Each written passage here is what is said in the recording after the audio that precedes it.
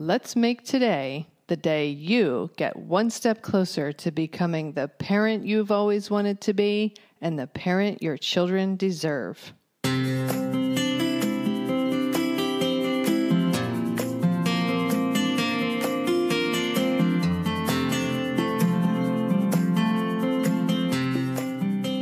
Hi, and welcome to Powerful Parenting for Today's Kids.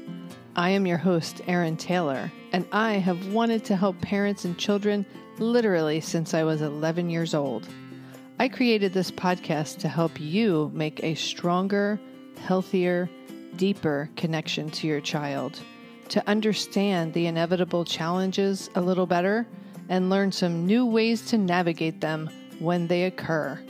Thank you for spending some time with me. Now let's get this show started.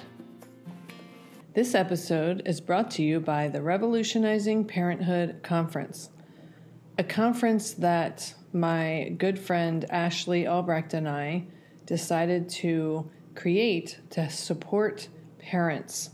This was intended to be a live conference happening in the Philadelphia area on April 25th. However, due to the current coronavirus pandemic, we decided to shift the conference into a fully digital format.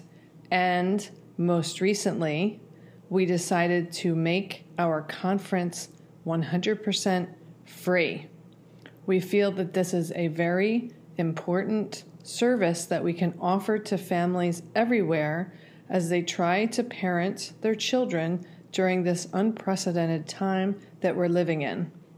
So please register to join us and hear from my good friend and world-renowned speaker and Oprah's favorite parenting expert, Dr. Shefali, and myself and over 20 other parenting experts who will talk to you about parenting your children from toddlers to teens and everything in between, all kinds of special needs at this very challenging time. Check out the show notes for the registration link or visit www.revolutionizingparenthood.com. One more announcement. Recently, since this coronavirus pandemic began, I started doing daily webinars to help parents through this unprecedented time. I have decided that since I have interviewed all of the speakers for our upcoming Revolutionizing Parenthood event, that I am going to be sharing some of the webinars that I do each day. So check in here and I will continue to support you. And if you would like to join my daily webinars to have some live interaction with me, you can find the link in the show notes. All right, welcome everyone to Parenting Through the Coronavirus Pandemic. This is number 27. So I will be looking back and forth at both screens because I'm going live in my Facebook group from my phone and on my webinar on my computer. Your mom hasn't been well, Laura. I'm sorry to hear that. Is she feeling better now? This is not a good time to not feel well. No time is actually a good time to feel well, but this time certainly is not a good time to feel well. So I was thinking about how things are going in my house, and your mom's a little bit better. That's really good to hear, Laura. I was thinking about how things are going in my house, and yesterday there was a bit of a hiccup, and for the most part things have been going really, really well. But thank you, Laura. My daughter had fun coming on and talking to you guys. So my boys have been hooking up with their friends quite easily. my son gets on, the younger one, the 12-year-old, gets on a group FaceTime, and they play video games. They play Minecraft or something while they're on group FaceTime. So they're staying, actually, the 17-year-old is doing the same thing. They either get on group FaceTime and play video games, or they chat through their headphones on whatever game they're playing on the Xbox. So they've been having no trouble staying connected to their friends. My daughter, on the other hand, who never has been as video game screen centric as her brothers, and neither have her friends, she's having a harder time staying connected to her friends.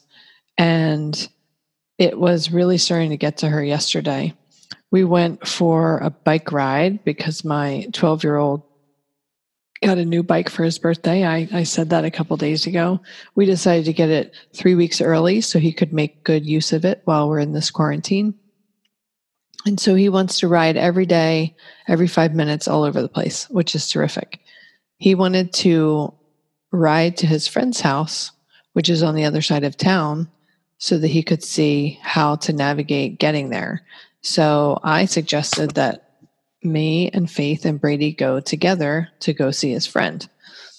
And so we all went, and we've had strange bike issues in our house.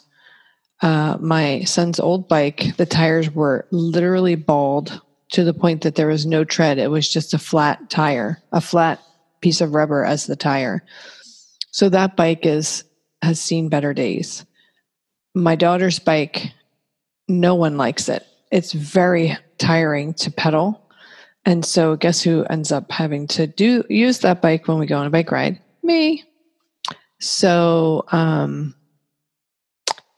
then my bike, which I bought several years ago, she likes to ride.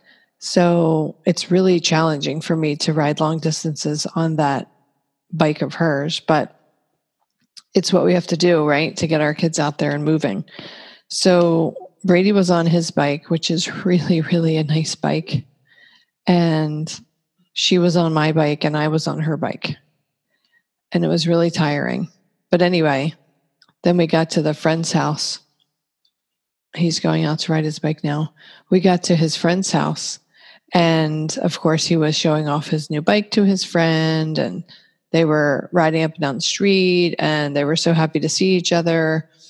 And I could see my daughter's mood going down and down and down. And I asked her what was wrong. And she said, Brady's bike is so much better than your bike and way better than my bike. And I want a new bike too.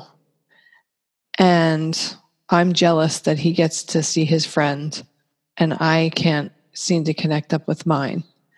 And so yesterday was a really hard day for her. And I felt really, really bad. This is spring break in their high school. So they don't have any homework keeping them busy, which she's had a lot of schoolwork. So that's been keeping her pretty much tied down and occupied. But this week, nothing. So I was hoping that she and her friends would get more time together. I was thinking that maybe they weren't seeing each other the past few weeks or, connecting up virtually because they were all too busy with schoolwork. But now we're halfway through spring break, the week of spring break, and she still hasn't really seen or talked to them. I mean, they send messages back and forth on Snapchat, but there's no FaceTiming. She's been trying to get them to do play games over House Party, the app that I talked about before, anything. And it's just constantly falling through. So I don't know if her friends are feeling depressed from this quarantine. I don't know if they're just occupying themselves in other ways. They don't seem to want to go outside. I'm not really sure what's going on, but it's really starting to bother her as she looks around and sees her brothers hanging out with their friends online literally every single day. And I think she's had 2 FaceTime calls with her friends in 5.5 weeks, 4.5 weeks. I don't even know where we are. I don't even know what week this is of our quarantine, but it's over a month. And I think she's FaceTimed her friends twice. And so I felt really bad for her. And I was talking with my friend, and she gave me a really nice idea. What about planning an outside picnic and inviting her friends over because they're within walking distance? That way they could still practice the appropriate social distancing and be separated on the grass, but at least they could be outside in the sunshine and see each other and have some activity to focus on, which would be a picnic. So her friends both seemed very happy about that idea and said yes, and hopefully they'll come over a little bit later and have a nice picnic on the lawn. I got my fingers crossed. It's really tough. You know, different kids are having different struggles and challenges and things that are upsetting them.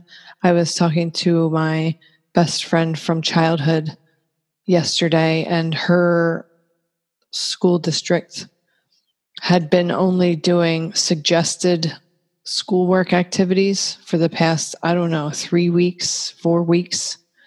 And just this week, they started mandating, I think it was like on the tail end of, I think their spring break was last week. So maybe they had a week and a half of suggested activities. So this week is the beginning of mandated online schooling, like my kids and many kids around the country have been doing. And her daughter's 9 and she hates it. And she was crying and she was having a tantrum and she didn't want to do it. And she misses her friends and she misses her teachers. So she's having a really hard time adjusting to this online schooling format. So each child could be struggling with different things, and each parent could be struggling with different things. And so I think it's really important to be compassionate with yourself, to be compassionate with your children, and to understand that everybody's experiencing this. Even though we're experiencing it collectively, we're all having struggles with different things individually, right? So just being as compassionate as you can and trying to work to understand where your child is coming from, what's bothering him or her, what's bothering you, what might be bothering your significant other, whoever it is that you live with. This is going to take a collective team effort to get through this quarantine. And then Laura, you said good for her for verbalizing her feelings and her honesty. Sorry to hear. Love the picnic idea. Yes, we were on spring break just as the pandemic started, so we're reverse of you. Different people need different things for sure. My children are similar, yet perfect complements of each other. That's really coming out now. Yes, we're getting to see everyone's personality, quirks, and nuances as we're together so much for such an extended period of time. And I think about families where they live together, but they don't necessarily like each other all that much. And I imagine how difficult this is for them because they don't get to see anybody but each other. And if they're not their favorite people in the world, it's got to be really challenging. My family members, my husband and my kids are my favorite people in the world. So being quarantined at home with them is generally 99% not a problem, except for the little things that come up. Tender, loving care. Yes, we need to offer tender, loving care to ourselves and each other. It's very, very, very important. So that's what's going on here at my house. I don't know how it's going for all of you, but I hope you're finding your way through this quarantine, this extended quarantine. And Laura, you say you were thinking yesterday for those who have to live with their abuser. I can't, mentally, I can't even go there because this quarantine for people, adults or children who live with someone who's abusive mentally, physically, or verbally, this quarantine is truly like being imprisoned by someone who's not treating you nicely. I can't even imagine. It's a horrific, bone-chilling thought to me. And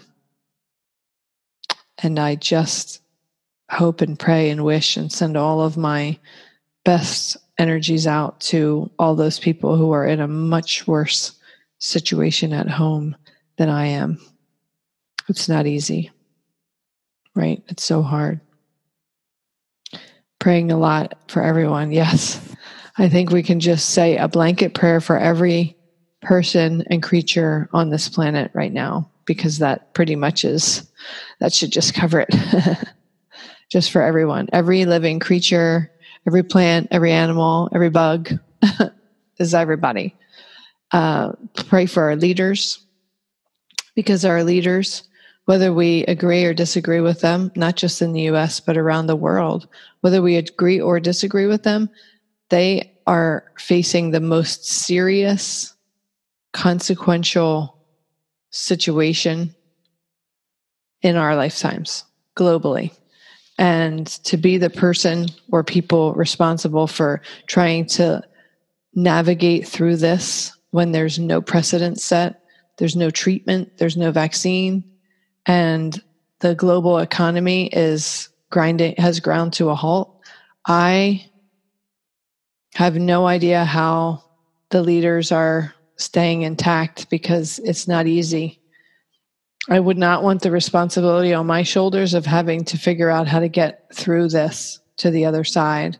And so I send also all of my best wishes and best energies and clarity to all of those leaders who have to figure this massive problem out.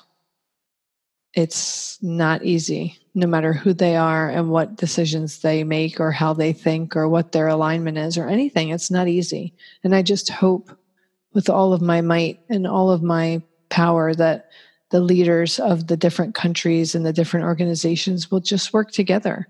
Because if there's anything this virus is teaching us, it's that we have to come together. We have to work together. We're not going to solve anything by being at odds and disagreeing and fighting and arguing with each other. It's not going to work. We have to work together to get through this. We are all in it together. Yes. So when you turn this video off, say a quick prayer for all of our world leaders and organization leaders, that they can have the clarity and the sense and the peace of mind and the willingness to work together to find all of our ways through this dark forest that we were in at this moment. Okay, that does it for today. I hope all of you have a very safe, healthy, and pleasant rest of your day.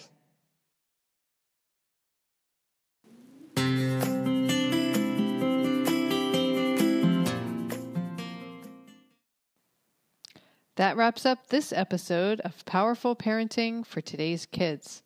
If you know anyone who could benefit from this episode or this podcast in general, please share it with them. Also, I always love hearing feedback from my listeners. I welcome you to send me an email to erin@erin-taylor.com if you have any comments or questions that come up for you in an episode. Our children are our future.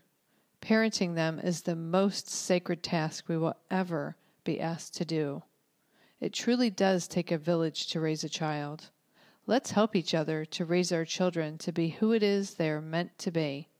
If at any point you feel like you need a little extra help and support, reach out to me. I am here to help you.